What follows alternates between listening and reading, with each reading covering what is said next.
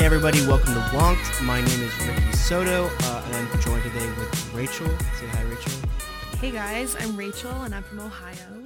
And then Katie. Hi, I'm Katie Okumu. I'm from Kentucky. And my name is Ricky Soto, and I'm from San Diego, California. But let me just run everyone through the outline, I guess, of what we're going to touch on today. So we'll start with talking about the war on drugs and how that is a prelude kind of to mass incarceration and particularly the sentencing laws surrounding the war on drugs, but also the political motivations and history behind the war on drugs. And then we'll also talk about the disparity in sentencing, in the enforcement of certain laws, the statutory disparity in mandatory sentencing for crimes that are either committed or prosecuted disproportionately against minorities, and Katie will primarily focus on that. And then finally, in our first segment, we'll talk about what mandatory minimums are, how they manifest themselves and exacerbate racial disparities, as well as drive the massive amount of incarceration that we have in the United States.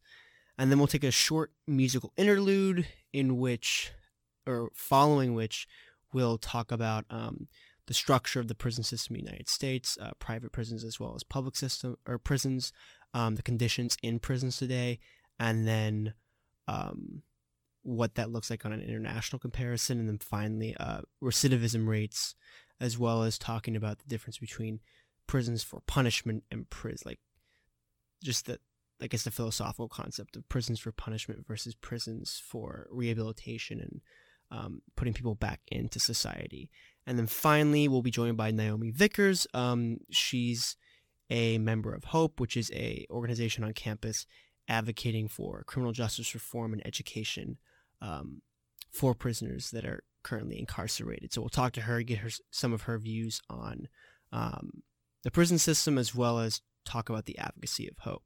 I guess without holding off any longer, we can kind of get into our first segment. So I think it's important, and we'll each cover this in our sections, but I think it's important to always understand the history behind these things, because,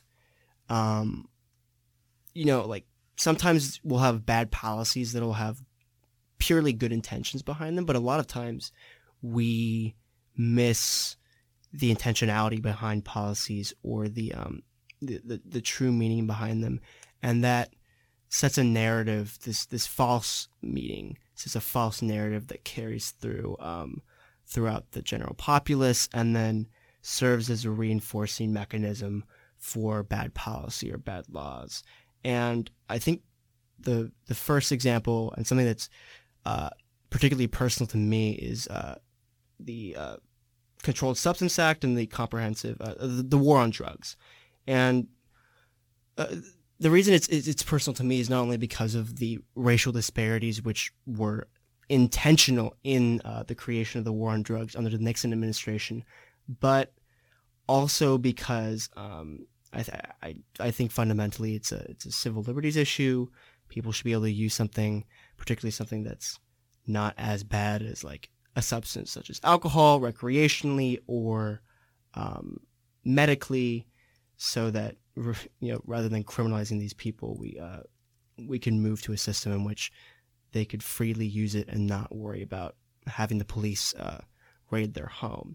But I'll just quickly talk about the Controlled Substances Act and how it's structured, and then we can kind of get into a little conversation about it. But basically, it was passed in the Comprehensive Drug Abuse Prevention and Control Act of 1970, and the Controlled Substances Act is a subsection of that. I want to read a quote from John Ehrlichman, who was a Nixon staffer, an advisor, and was actually put in prison for the Watergate scandal.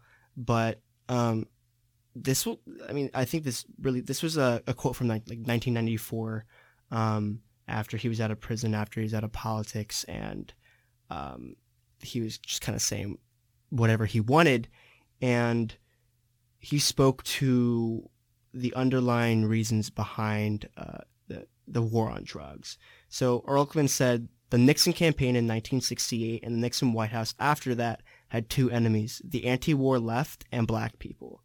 You understand what I'm saying? We knew we couldn't make it illegal to either be against the war or black, but by getting the public to associate hippies with marijuana and blacks with heroin, and then criminalizing both heavily, we could disrupt communities, we could arrest their leaders, raid their homes, break up their meetings, and vilify them night after night on the evening news.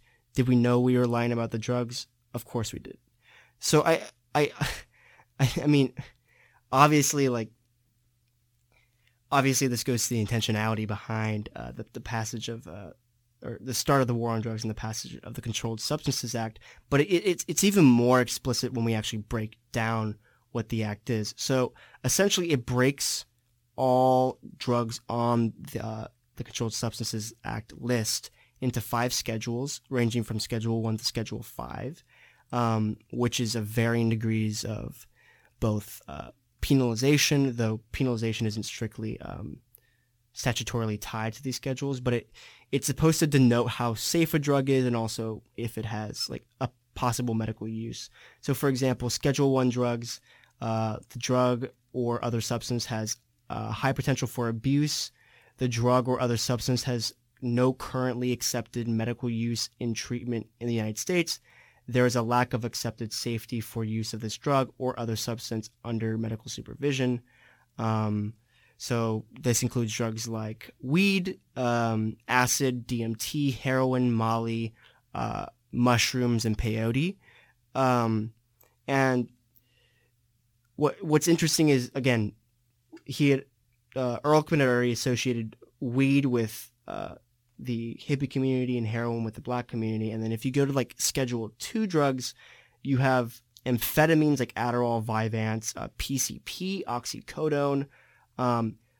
Funny enough, you have fentanyl as a Schedule 2 drug, which I believe is like 100 times more powerful than morphine, and heroin's like twice as powerful as morphine. So there's clearly a disparity there, and a lot of these disparities break down to race. I mean, it's just absolutely preposterous that like weed is like an incredibly addictive gateway drug that like just destroys people's lives. I mean, this is just, frankly, it's borne out by empirics, right? I mean, for all you weed smokers out there, like, you know for a fact that like this you don't necessarily have your life ruined by smoking weed. And I kind of wanted to get your feedback on this, and we'll get into the sentencing of it later, as well as the disparities in arrest rates and sentencing. But I mean,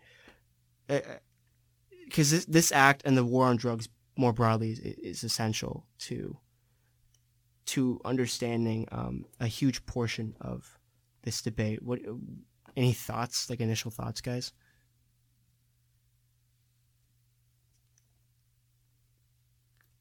No initial thoughts?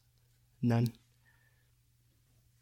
So if no initial thoughts, then I guess in that case, Katie, do you want to kind of go into the disparity? Because I guess that is not the initial thought, but that's the consequence of the war on drugs and sentencing more broadly. But do you want to talk about the racial disparity? Yeah. I think these two things are connected with a lot of consequence. I think it's important to discuss racial disparities when it comes to the criminalization of drugs at this point, starting with marijuana. So in a report by the Drug Policy Alliance from January 2018, a drop in marijuana arrests in legal pot states was documented pretty extensively. And this report showcased the effect of marijuana legalization in several states. And I think that advocates of marijuana legalization are likely to celebrate the results of this report, but there are still a lot of inconsistencies present.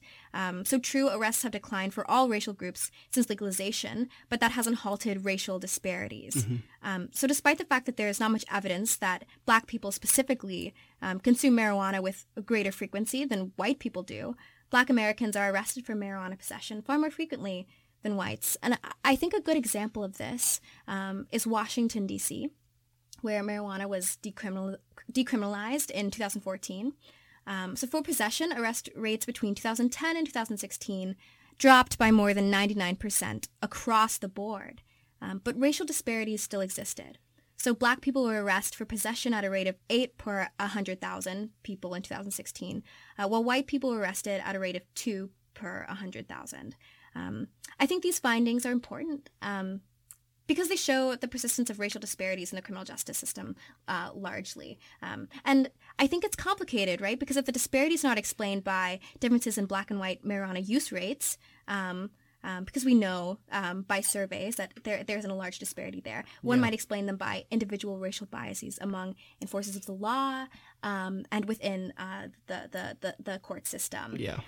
So one could also discuss the inequality of drug sentencing with other substances.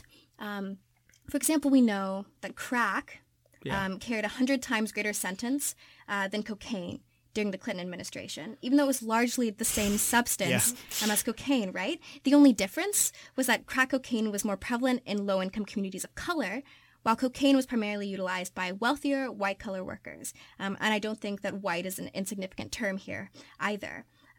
So although the moment academically referred to as the war on drugs, which I think we've mentioned, has theoretically ended, we're still dealing with issues of individual racial bias that have complex roots and don't seemingly have straightforward solutions. Yeah. I think the solution aspect is something that we'll get into in the next segment. Yeah. Yeah. I mean, any thoughts? Yeah. I think it's really, again, I think it's really important that the post decriminalization, because it does highlight and like, just for context, for people, like, why, if it's been decriminalized, why would people even still be getting arrested for it? It could have to do with so like, I know, like, in California there's a certain amount of weed you can have on you, even if it's like legal recreational weed that you purchase, right? So I think it's some amount of grams or like ounces that you're allowed to have before, as for personal use, before it's illegal. So I mean, it could result from arrest like that. But or I think also use in public, I think, is another thing.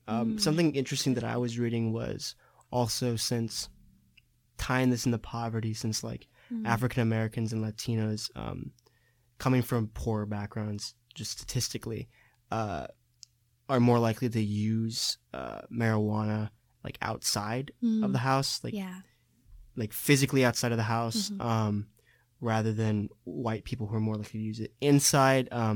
This is another result of like a racial disparity that comes. I mean, it's not like necessarily direct racism if that was everything, but at the same time, like, it's statutory racism in the sense that, like, it's tying like a white cultural practice to being the codified legal norm. But it's circumstantial inequality. It's wrapped up in the context of, as you said, individuals of color, predominantly coming from a different socioeconomic background than non-individuals of color. So I think that's good context. Yeah. Rachel, anything on this before we... I mean, I guess I can bring this up now since we're already talking about it, but I think it's also important to look at like the differences like from state to state when talking about the decriminalization of marijuana. Yeah. And then tying that in as well with the racism involved with these sentencings. But the other day, I saw this article, I think it was by Vogue, when they were talking about in California how like weed is the new fitness thing. And it was an article showing a bunch of white women doing yoga and like smoking marijuana. And it was kind of upsetting because, for white people now, marijuana is the new fitness trend, and for minority communities, they're being put in jail and criminalized for weed, which is just ridiculous. No, I mean I think that's definitely. I mean, another place before we move on to the mandatory minimums, another place where you really see this, I think, is the opioid crisis, right? Where you have like when quote, like crack cocaine was an African American problem, like air quotes, right?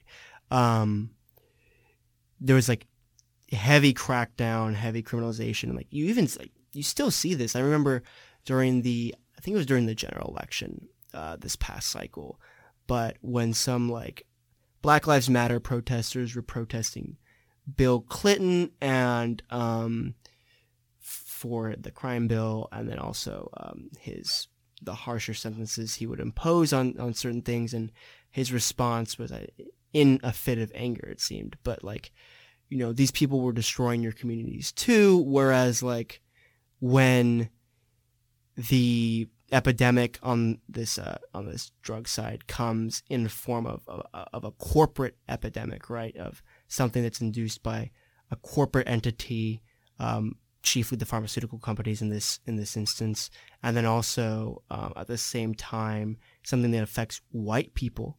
It's a public health crisis, right? And then we take a completely different approach. I still think there is a stigmatization around opioid usage, and now it's kind of transitioned into a heroin problem.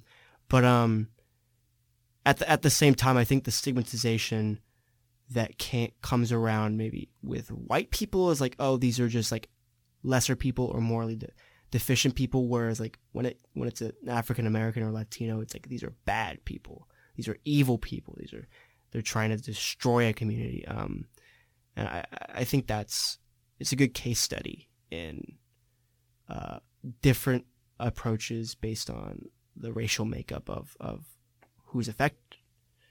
But yeah, do you want to talk about mandatory minimums, Rachel, and then also like what they are, where they exist, stuff like that? Yeah. So I'll just give a really quick definition of mandatory minimums. And so that term refers to a federal criminal statute that requires that a person serves a specified minimum term of imprisonment for a certain conviction. The mandatory minimum penalties will vary in length, anything from 2 years for aggravated identity theft to life in prison for certain drug trafficking offenses.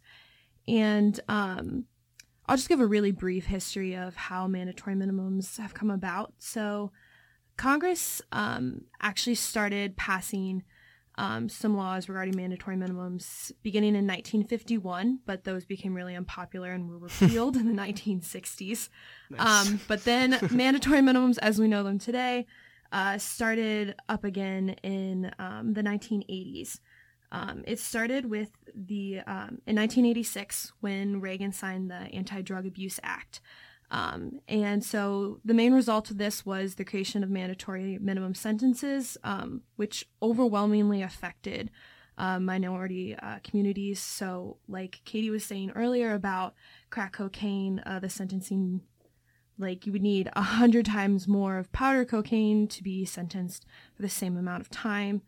You also got from Bill Clinton the Violent Crime Control and Law Enforcement Act of 1994, which is really known for the 3 strikes law. Yeah. And then so following that, there's been some softening on crime. I mean, in 2014, Rick Perry came out in favor of decriminalizing small amounts of marijuana. And Obama has kind of tried to walk back some of these harsher laws. And then, so there's really 3, I guess, categories in which a mandatory minimum could be triggered. So the first one is that it's triggered by offensive characteristics or elements of the offensive conviction. So that's best exemplified by drug offenses. So, for example, someone would, a mandatory minimum penalty would be triggered if the characteristics of the case include manufacturing, trafficking, distributing of particular types of drugs above a specified threshold. Mm-hmm. The second one is penalties triggered by reference to another underlying offense. So basically, that would be something like if someone uses a firearm when they're carrying out an offense, something like that. And then very quickly, the third one is the penalty would be triggered by an offender's criminal history. So that's kind of the 3 strikes law. And so, yeah, that's just a pretty quick history of mandatory minimums. They were kind of born out of racist roots, overwhelmingly affect minority communities. Yeah. And, yeah. I think the, I mean, like, not only do they overwhelmingly, like, affect minority communities, but I think it's also, like, again, like you mentioned the crack cocaine disparity, or the disparity between crack cocaine and powder cocaine. I think another thing, though, to bring up kind of with the mandatory minimum discussion is like prosecutorial discretion and like how, there might, interestingly enough, since like the 90s, the amount of people that have been sentenced under mandatory minimum laws has, like, as a percentage of sentencings, at least on the federal level, has not changed. It's been, I believe, around steady, like 20% or so. And the people that are prosecuted under it, or at least commit offenses that are someone could prosecute one under a mandatory minimum law, I believe it's around 35% steadily. So, I mean, during the Obama administration, Eric Holder, I know, took a much more lax approach towards some specific drug laws, and prosecuting certain, or at least he mandated that those below him take a much more lax approach to specific sentencing, though I think they maybe could have done a better job. I think Obama did towards the end of his administration, he did like a bunch of pardons, and towards the very end for like non-violent drug offenders. Usually drug use, but there was also, I think, some at least intent to distribute in there as well. And I mean, like, changed people's lives. I mean, these are people that were locked up for like decades, and were finally able to get out not because of like they served their time, but because literally the president of the United States had to pardon them. And when it comes to the prosecutor, like in the case of the federal government, the Attorney General of the United States, but even like local governments and state governments, someone who has been doing a particularly good job of focusing on reform is the District Attorney of Philadelphia. So he's this new progressive DA who was elected not too long ago. He was like an Our Revolution endorsed candidate, very, very progressive. But he just recently sent out a memo asking that, so I think he said marijuana offenses, like, we're just not going to prosecute those crimes, which is like super dope. Like that's like awesome. Which, I mean, it's like de facto legalization, right? So that means like if a city official or a municipal cop catches you with something, they may arrest you for it, but the actual people that are supposed to charge you for it won't charge you with any crime. Also focusing on like smaller amounts of theft and asking that like one asks for the minimum sentence possible. Having his DAs add up the cost of like the actual like dollar cost of like what I think it was like prison terms like for the city. So just a lot of progressive reforms in his in this memo that got sent out to his to his office. And prosecutors can make a difference. While there's like a lot of work that needs to be done on the legal side and pushing legislation through that gets rid of these laws that are either statutorily like biased or specifically targeted at minority communities, one can also see a world in which prosecutors take the lead on this and stop charging people for things that they, or at least stop enforcing certain laws that carry like mandatory minimums and maybe charging them under smaller, pettier crimes just so that people aren't forced into prison unduly. But I think I want to throw it back to you guys just quickly for a discussion about, and we'll get into this in the segment where we talk about the prison system in general. But like, I think mandatory minimums are and like the 3 strikes law are an example of like a punitive approach versus a rehabilitative approach, right? In that, like, when you're saying there's a minimum sentence, you're not giving the judge or the prosecutor like discretion really to say, you know, I think to rehabilitate this person they would only need X amount of years, but you're saying like, no, this person has to serve this minimum amount of years because essentially they did something that was morally wrong. And I want to throw it back to you guys and get your thoughts on that, but also on punitive versus rehabilitative. So I think the 3 strikes law operates under the assumption that these forms of laws have a deterrent effect on violent crime, and that is not necessarily true, right? Most violent crimes aren't premeditated. They're committed in anger, like in the heat of passion, or under the influence of other things. So the idea that a life sentence is not going to stop people who are acting impulsively without thought might not be the case. I also think that it is possibly true that repeat offenders don't consider the penalties they face before acting, because they might not necessarily anticipate getting caught in the act. The ACLU reports from the American Bar Association that out of the approximately 34 million serious crimes committed each year in the U.S., only 3 million result in arrests. So, individuals in the moment are not acting under the assumption that they're going to be caught. And I think this is important when discussing the deterrent effect of these laws. Yeah, I mean, I think it should also be pointed out that I think rehabilitating prisoners is in everyone's best interest. The majority of people that go into the penal system will at some point come back out into society. So making sure that we're not,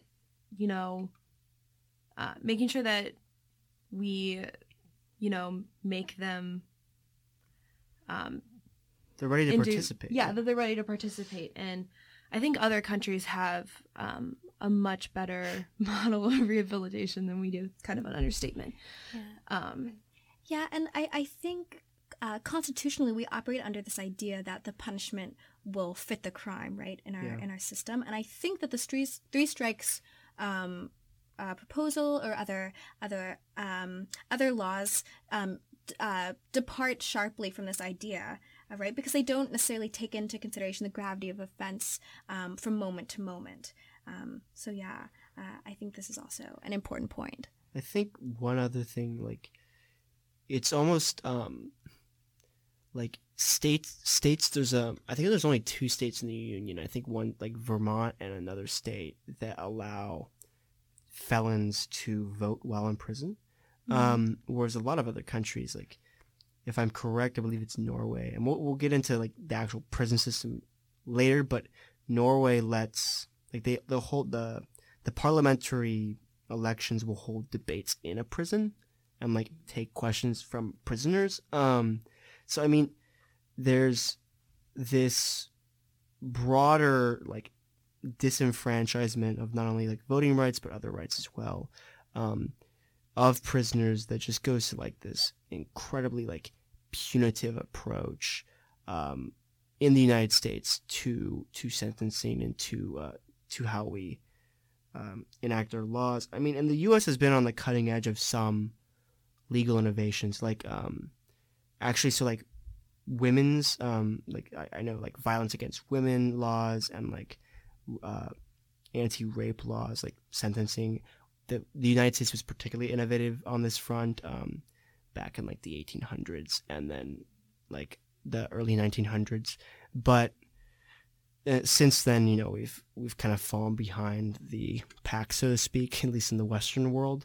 And I think that'll kind of easily transition us into a question about the prison system in general, and what is the state of U.S. prisons, what is like, how do prisoners live in the United States, and how is that compared to other countries around the globe, particularly Western countries.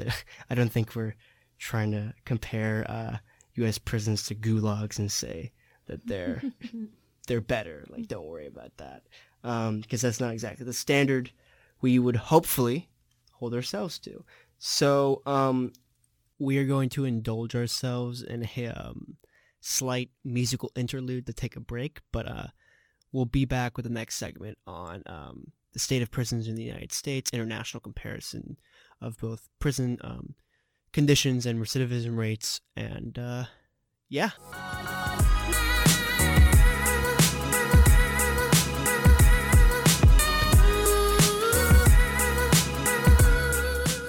Hey everybody, welcome back to the pod. So in this segment, we're going to talk about the prison system in general, and recidivism rates, international comparisons, and then also like what are private prisons. They're not unique to the United States, but they are like uniquely large in the United States, particularly because of how large our prison system is. So I think we'll talk about private prisons, and then we'll talk about more in general, like the actual like numbers on how many people are in prisons in general. But do either of you guys want to start us off with the private prison explainer? What is a private prison? What do they do? Where are they available? And then also like, I guess what's wrong with the incentive structure? Because that's really, that's part of it, right? Like, it's not just that like. Okay, I'll start. Okay. Let me Do you want to rewind. Yeah, can we rewind and start over? And can you Let's rewind. Okay. Hey everybody, welcome back to Wonked, a policy pod. In this segment, we're going to be talking about the state of America's prison system. So we're going to be talking about private prisons, just like an explainer on what they are, why they're bad. And then also we'll get into a larger discussion about the prison population, how are prisoners treated in the United States, and then also compare that to other international Western systems of prisons and jails.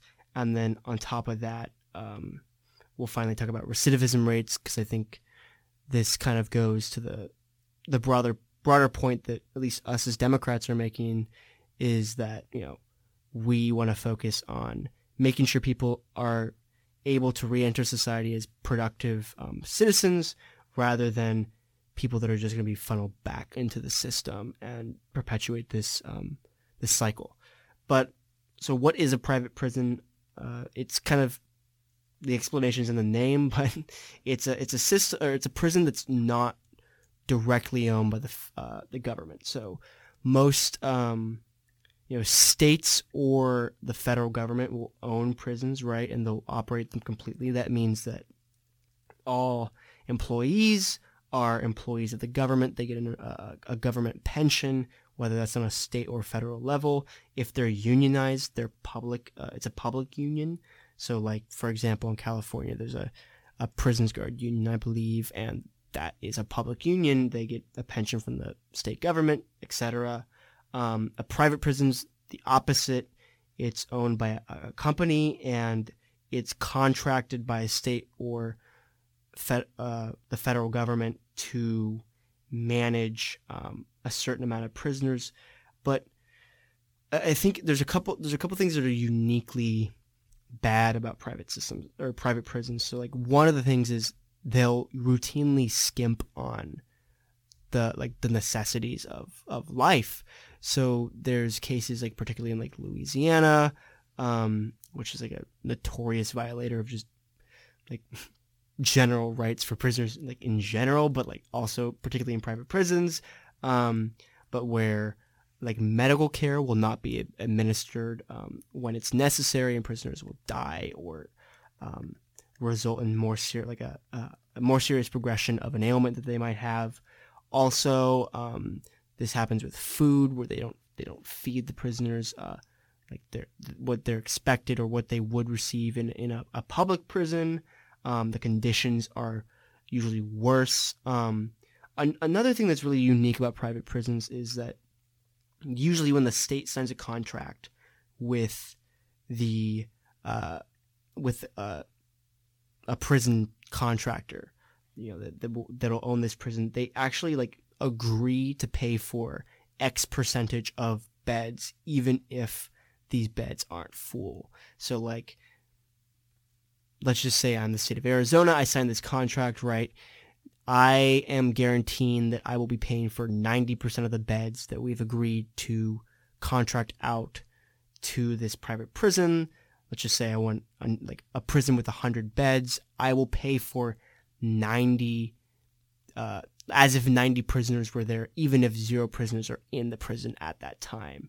So this gives the state an incentive to put more people in the prison because they want to be getting, I guess, their bang for their buck, in that they want people filling those beds because they'll have to pay for them anyways.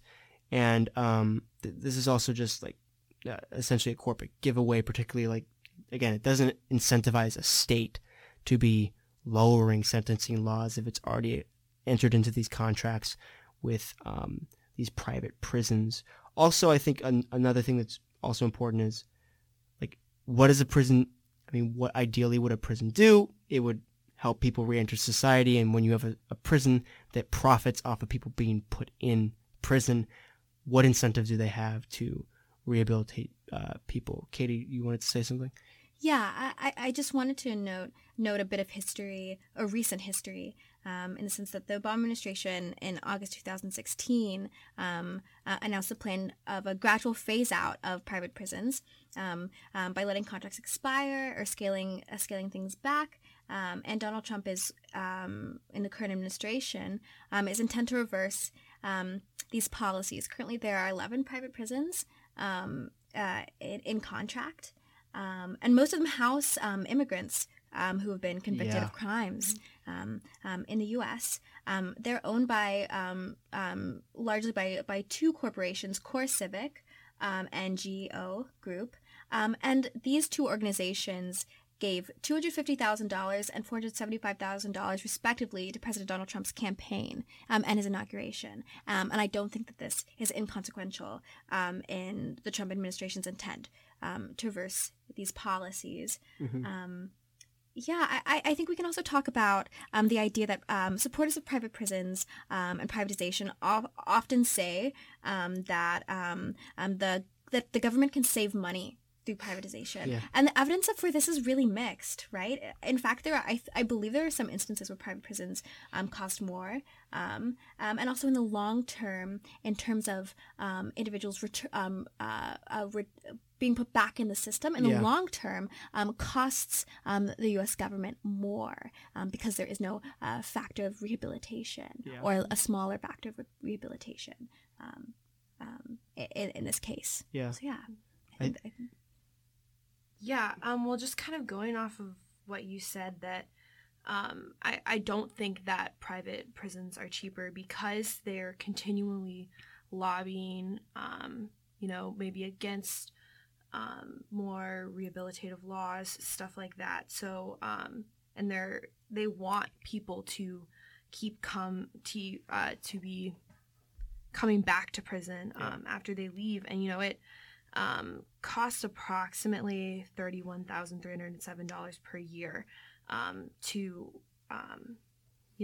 pay for just one inmate. And so I think ultimately in the long run, having private prisons is far more expensive than it would be to rehabilitate them. And I think this goes to this is like a broader Republican neoliberal argument for a lot of things, privatization will totally help incentivize innovation and we're gonna reduce costs, but this is the crap they put out there for the healthcare system too, and a lot of other, it's just not true that the private sector is always either more efficient at delivering services or innovation.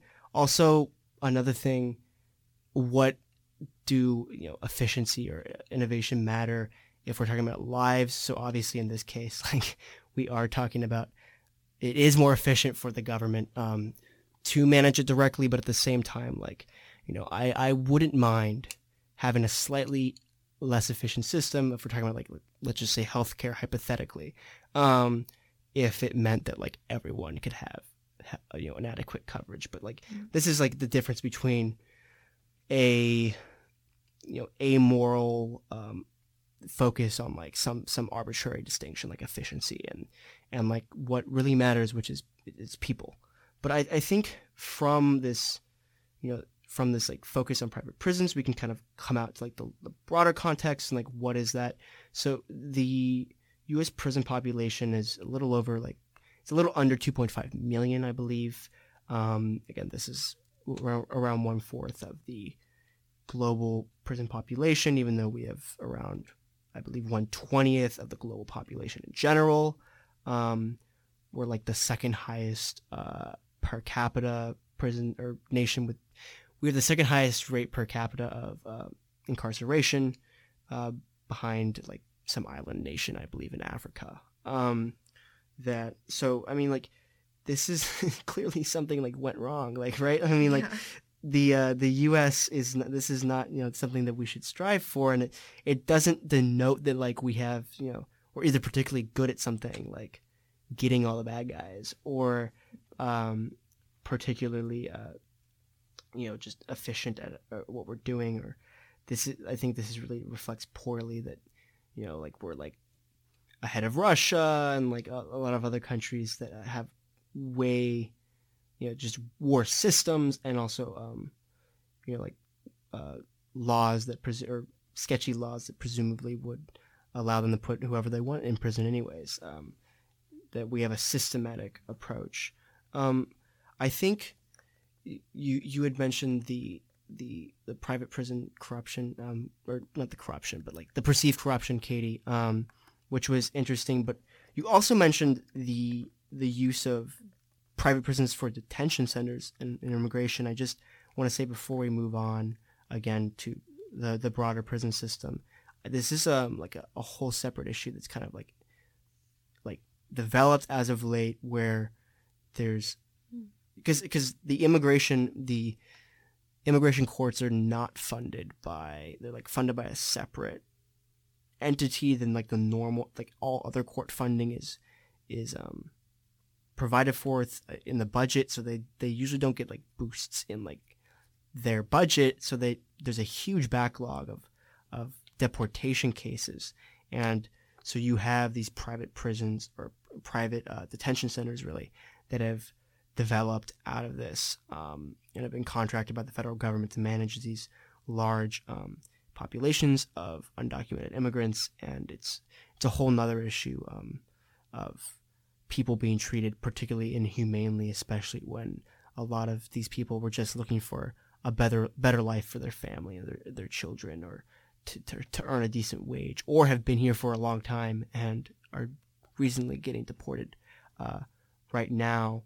But I think now we can maybe move on to the broader system, like how are American prisoners treated versus other countries. One thing I want to note before handing it off to Katie and Rachel is that, to dovetail off of the large prison, like the sheer amount of prisoners we have, this has already been deemed unconstitutional by the Supreme Court. So like in California, we had such bad overcrowding that I can't remember if it was their state court or state Supreme Court, but I think it was the federal Supreme Court that was like, you just got to start releasing people because you have too many people in prison, and these are, you know, overcrowded, and we were considering building more prisons, and they said no, like just start releasing people.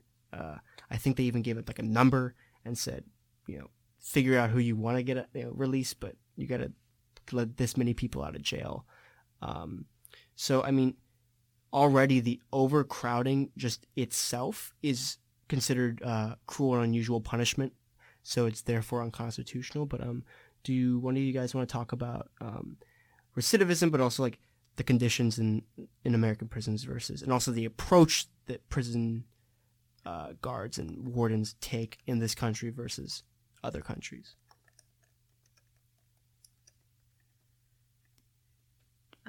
Okay, yeah, I can really quick just, I guess, start by talking about overcrowding and kind of the cost of it. So it would be so much cheaper for the U.S. to fix its the laws and the sentencing laws and stuff like that instead of having these overcrowded prisons. Just one example, Colorado, they fixed their sentencing laws that were associated with parole violations, and I think they saved over $4.5 million in like the first year. So it's not only morally like imperative that we fix this overcrowding issue, but it's also it saves money, and that money could then be used to rehabilitate the prisoners that aren't released as an effect of fixing these sentencing laws. Yeah. I don't know if someone else wants to talk more about like. I mean, if no one else wants to, I can talk about. So, if you guys haven't seen, I believe the documentary is Where to Invade Next, but it's a Michael Moore document. It's super good. It's great. It's super quirky. It's a Michael Moore documentary. Like, what would you expect? But it's I believe it covers the Norwegian prison system in particular, but there's just a different approach that they take in how they treat their prisoners and how they interact with their prisoners. So like, even in the United States, like even low security prisons are still like you have a cell or like some kind of room. It's generally a cell. It's pretty sparse. You might have someone else you're living with, like a cellmate, and generally there might be some reentry programs you can participate in, but generally you will just live in that cell, do maybe some yard time and reading time, maybe work a job at the prison, and then you'll be released. But in Norway, generally the way that they have prisoners live is separate from society, but not like locked down. You have like generally like a house that you live in with with a normal room. You have a kitchen, and the prisoners cook for themselves. They in the Michael Moore documentary, they were specifically like on an island or just away from a city. There's one or two guards, that kind of just stays out of everyone's hair. People self-regulate, and you're treating these people like human beings, with dignity. Saying like, yeah, you may have messed up, but like, I mean, I think in this case, like someone in this one prison in particular had like murdered somebody, and he was cooking. He had a knife. It wasn't a big deal. Like, yeah. He was cutting carrots or whatever. But like, it's amazing. Like there are people, like this isn't a secret. Like there are people that are going to be serial offenders, and that like there are people that either because of how they were raised or in the sense that like they never had the proper resources to get educational attainment, or were raised in a stable household, or a variety of factors might be serial offenders. But at the same time, lots of people have just either messed up or got caught in a like, I mean, particularly with like marijuana usage, like most people do not plan, like just because you're smoking weed does not mean like you're a bad person or you plan on being a bad person, or like you're some drag on society. And I mean, we see this with the recidivism rates. So, it's 2005, 2-year recidivism rate is 20% in Norway. In 2005 to 2010, it was 36% in the United States. This might just be a federal level, but I mean, like, the approach definitely matters. And I mean, we see that across the country. Thoughts? Yeah, no, I definitely agree. I think that giving inmates more of a, I guess, responsibility and more independence doesn't totally isolate them from society in the way that it works.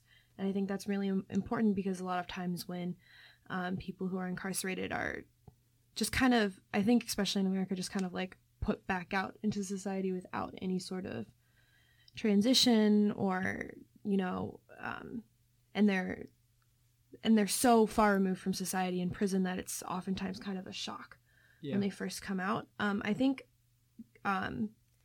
another great example is Finland, where some of the inmates are sent to these labor camps, which sounds ominous but isn't. It's not like that. Okay. But so like at these camps, they get a normal wage for the work that they do. They can, with those wages, they can pay for their own expenses. So like food, utilities, they pay taxes even. Damn. And like one of the cool things about it is that sometimes these individuals can save up money and provide for their families while they're in prison. There's even been some cases where they've provided financial compensation to the families of their victims. So I think that, ideas like that are really great because it gives inmates this feeling like they're doing something, I guess, useful with the time that they're spending in prison, and it gives them this sense of, like, I don't know what exactly the right word for it is. Well, but worth. I think worth. Yeah, is worth. A good word. Yeah, and I don't know if you have something you want to. Well, I mean, I agree. I think worth is, I mean, part of it, but like statutorily, like even like in the United States, again, we talked about voting earlier, but like felons that come out of prison have a hard time getting benefits from. I mean, so first off, they have a hard time getting a job because there's such a stigmatization against people that have already paid their debt to society and now still can't get a job because for some reason they still have to pay. I mean, that's the crazy part, right? Like even in a punitive system, theoretically, you would have a punitive system that maybe doesn't rehabilitate, and then once people are out, they should be able to get a job or do something on their own merit because they paid their debt. I mean, What, Harvard, didn't something like this happen at Harvard? Harvard had admitted some woman to, it wasn't undergraduate, but it was maybe it was, but it was a program here at Harvard. I think it was like a degree program here at Harvard. And she might have murdered her mom. I think that was the deal. And served her time and then was coming out, and then I think there was some outrage for it, and then they just said, oh no, psych, sorry, like we're gonna revoke that. Like, no, that's super, I don't know, we're trying to make this a clean show, guys, but it's wrong. That's wrong. That it fundamentally, like, it violates, even it's self-contradictory even if you have a punitive system. I mean, Katie, do you want to add to that? Yeah, I kind of want to draw back a bit and refocus around the question of why the U.S. penal system is so different comparatively to other systems around the world. There is this fact that the United States has less than 5% of the world's population, yet we have almost 25% of the world's total prison population. And this is despite the fact that crime today is at a historic low. And so I think this points us back to historical moments in our nation's society that led to overpopulated prisons and individuals serving sentences far beyond their grade. And so I think about moments of time we pointed to before, like the war on drugs, the war on crime, and these periods of time where federal, state, and local governments spent more money to combat this crisis as they saw it. This kind of counterculture. And then there we saw the rise of mandatory sentencing guidelines. And all of this. So, I think currently we're in this space where we are attempting to downsize the prison system. This is seemingly, or has been, particularly the Obama administration, a project. But I think comparatively, this is an opportunity for us to reflect on the cultural and racial context that the U.S.'s penal history has evolved within. Yeah. Right. And I think analyzing these moments, reflecting on this history, is how we formulate proactive solutions or ways to move forward to rectify this inconsistency between the U.S. And other countries. Yeah. Yeah. I think something that like our prison, at least our prison population, but also our sentencing laws, as we already mentioned, like it's I think part of the main reason that we have such a large prison population and we're so okay with the status quo as is, or a lot of people are, it is because it's racial.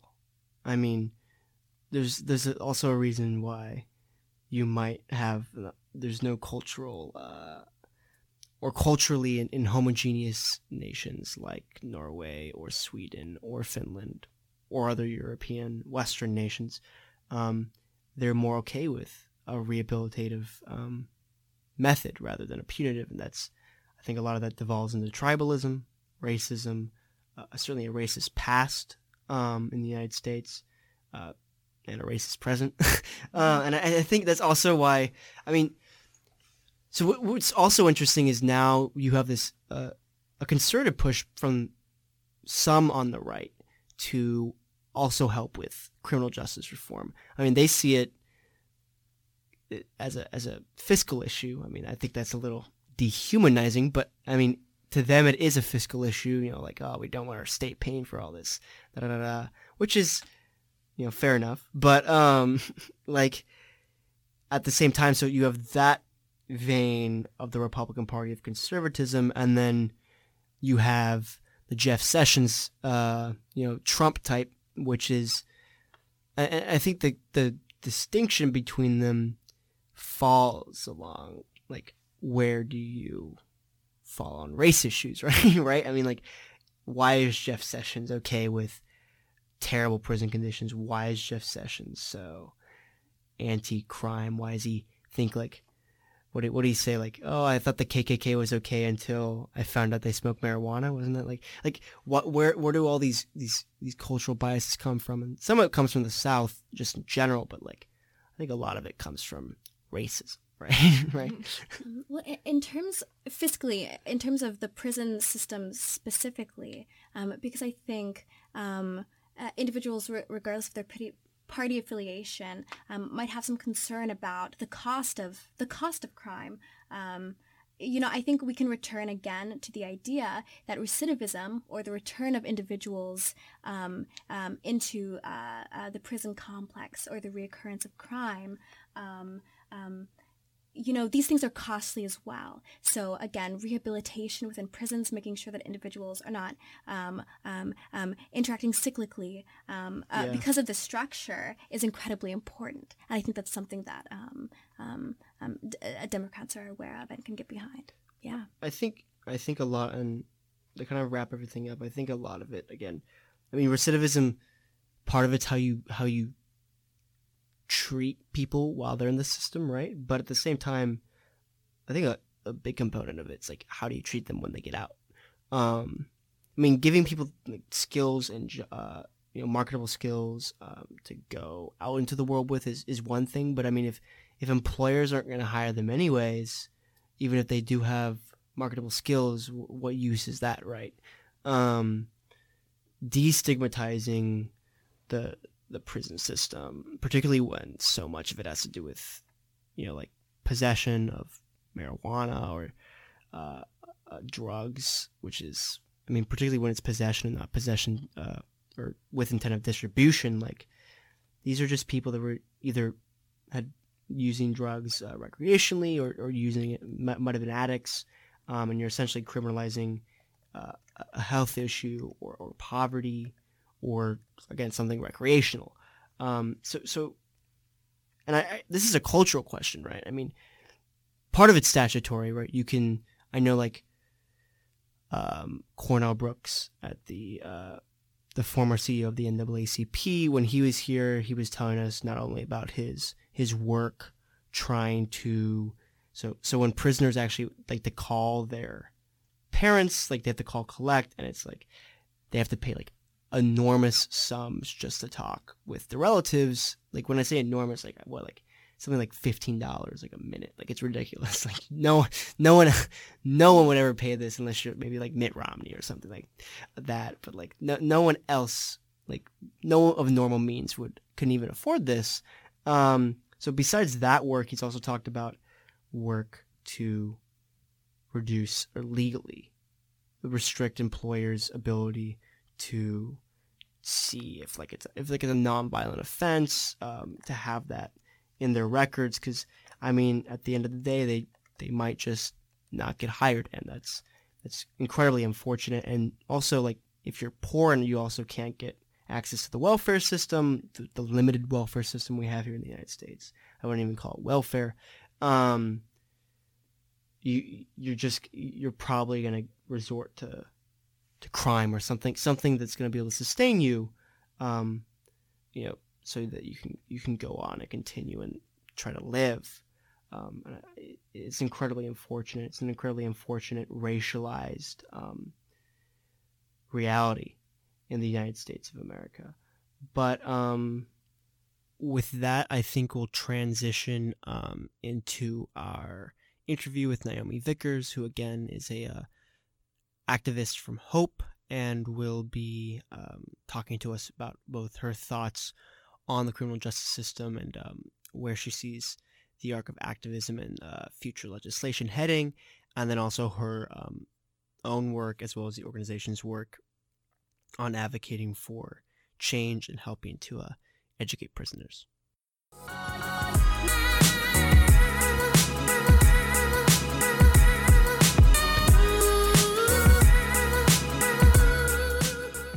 Hey everybody, welcome back.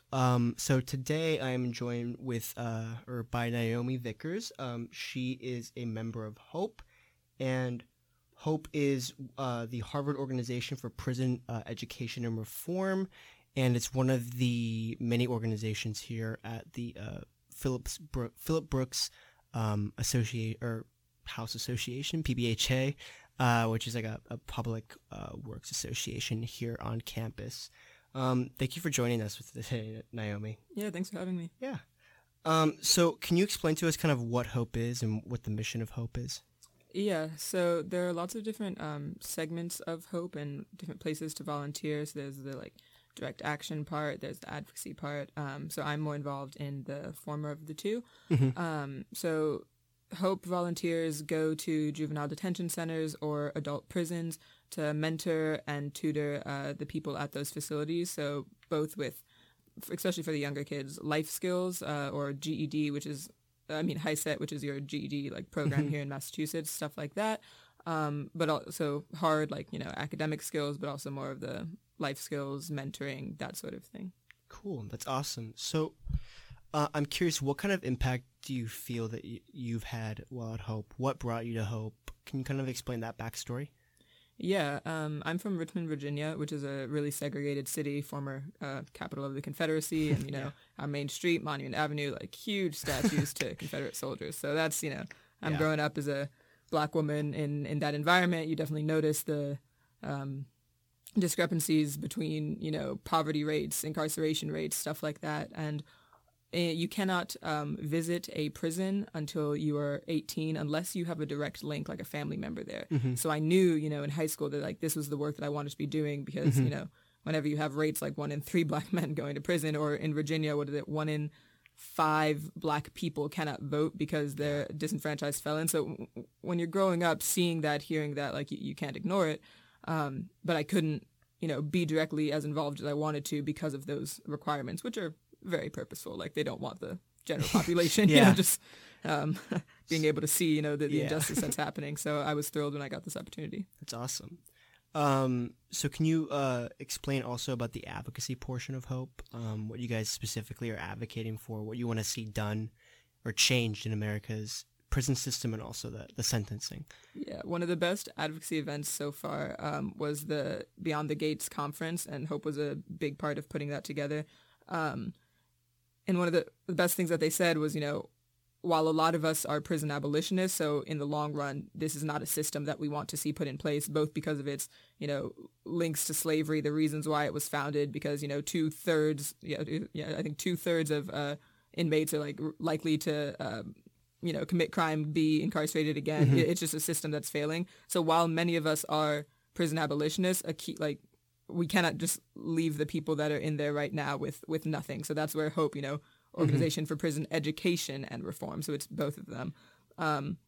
So we're advocating for, legislation that changes the current state of prisons, but also looking towards a future that is less reliant on prisons. Mm-hmm.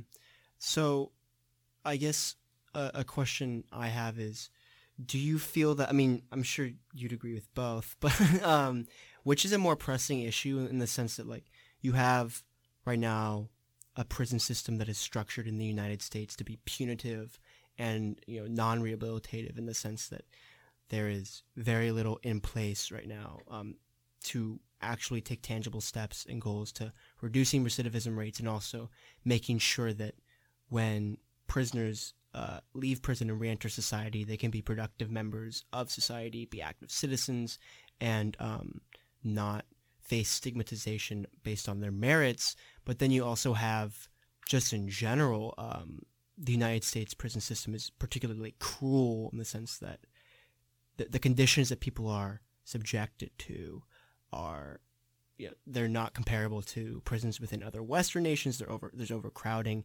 There's cruelty on the behalf of the prison wardens and police or officers that are there, keeping them under lock and key. The food and other conditions, living conditions, are incredibly poor. So, Hope's obviously advocating for a broad range of issues, but which do you personally see as more pressing and something that's maybe more remedial in the next decade or two? I would say the laws that lead people to being incarcerated in the first place. Mm-hmm. That's the first thing that I think of. But the second one is the unpaid labor aspect of it, which is a little more subtle for the common eye. So with regards to the first part, if we're, the 1994 Bill Clinton's crime bill that then led to this quadrupling of the prison population in 20 years, something crazy like that. Yeah. And 60% of that increase was Black people, even though we make up 14% of the population. Mm-hmm. So it's these obvious inequalities and discrepancies because key part of that I failed to mention. 2/3 of that increase was due to increased drug arrests, mm-hmm. but Black and white drug use is the same, percentage wise. So we see these huge increases, and that's what leads to the people getting into the jail, getting incarcerated. Mm-hmm. So not just because, Black people are more likely to be criminal, because that's, I don't know if we're allowed to curse, but that is a curse. Crappy. Do it away. Great. Okay, that is some bullshit right there. Yeah. So I feel like we have to be focusing on the actual laws that get this to happen in the first place, because we don't have to do anything to change the people. It is not the people's fault. Mm-hmm. But then secondly, once they're in prison, the fact that they're working for a cent a day or a cent an hour, these crazy things that, has been kept so well kept under wraps. So few people know about that aspect mm-hmm. of it, and that's the really unjust part. And a lot of it, there has been more attention on this ever since that documentary, Ava DuVernay's 13th. Such a good show. Yes, so good. Everyone should go see it. And this shows the link between my 2 points, because, it's the 13th Amendment that says, we're abolishing slavery except as a punishment for a crime. Yeah. So it's both that legal part and then what those laws allow them to do to the people unjustly while they're in prison. Mm-hmm. Yeah, it's interesting that they specifically carved out that exception too, which gives them, it gives them ample resources on the legal side to argue for what they're doing and codify it within the law. But when you do have a system that's so racialized and blatantly racialized, and it's in its application towards forcing Latinos and Black people into the system and then exploiting their labor and then releasing them to not be able to vote, it's crazy how that cycle how it's even okay in some people's minds, or how it's justified. You'll routinely get. I mean, Fox News is obviously awful, but like the general conservative, media sphere, either justifying this or saying, this is just patently false things like, oh, black people and Latinos, like there's just way more crime in these areas, which is particularly when it comes to drug use is just false. Like, in fact, it's like in some, depending on the drug, but there's a lot of drugs in which wealthier white people use at much higher rates than African Americans or Latinos or poor people. I guess another thing to kind of close this off is so what is Hope working on specifically right now? Are there any projects in the works or events that they plan on holding? And then also what's the where do you see with like the upcoming young generation taking things on the legal side through political advocacy to help reform a prison system, and then also to help reform those laws that you were mentioning? Right. For Hope's upcoming projects, I think April is the month where they do the solitary confinement protest, where they make a box like out of duct tape, like that's 7 by 11, mm-hmm. and they have just rotating people for the entire day, like sitting in that box, not speaking, but with a sign that says, this is the parameters of like a solitary confinement cell. Like, this is what people have to go through every day. Like, no human interaction, no food, no water for like crazy amounts of time, only outside for like an hour. So I know they've told us about, I'm a freshman, so I haven't experienced that protest before, but mm-hmm. they've done it for a couple of years now. So I'm pretty sure April is when that happens again. And I'm really looking forward to seeing the impact of that. And then as for the upcoming generation, mm-hmm. Changes a lot from the Obama administration to the Trump administration, what the upcoming generation is going to look like. But yeah. I do think there's increasing awareness of the problem, but awareness doesn't always lead to action. Yeah. So and considering the oppression of black people for 400 years now, like in America, I'm not particularly. This sounds very not hopeful. Yeah.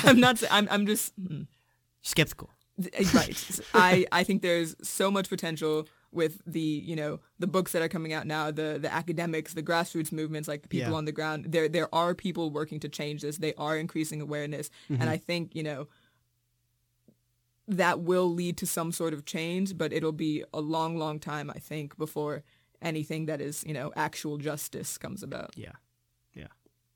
Well, on that somber note, thank you for joining us today, Naomi. Yeah, thank you. And with that, I think we'll end the episode. But thanks everyone for tuning in.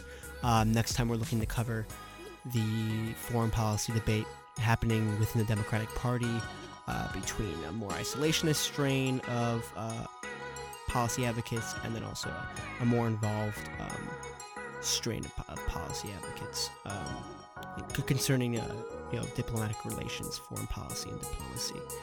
But you can find us on Twitter at Harvard Dems or on Facebook at Harvard College Democrats.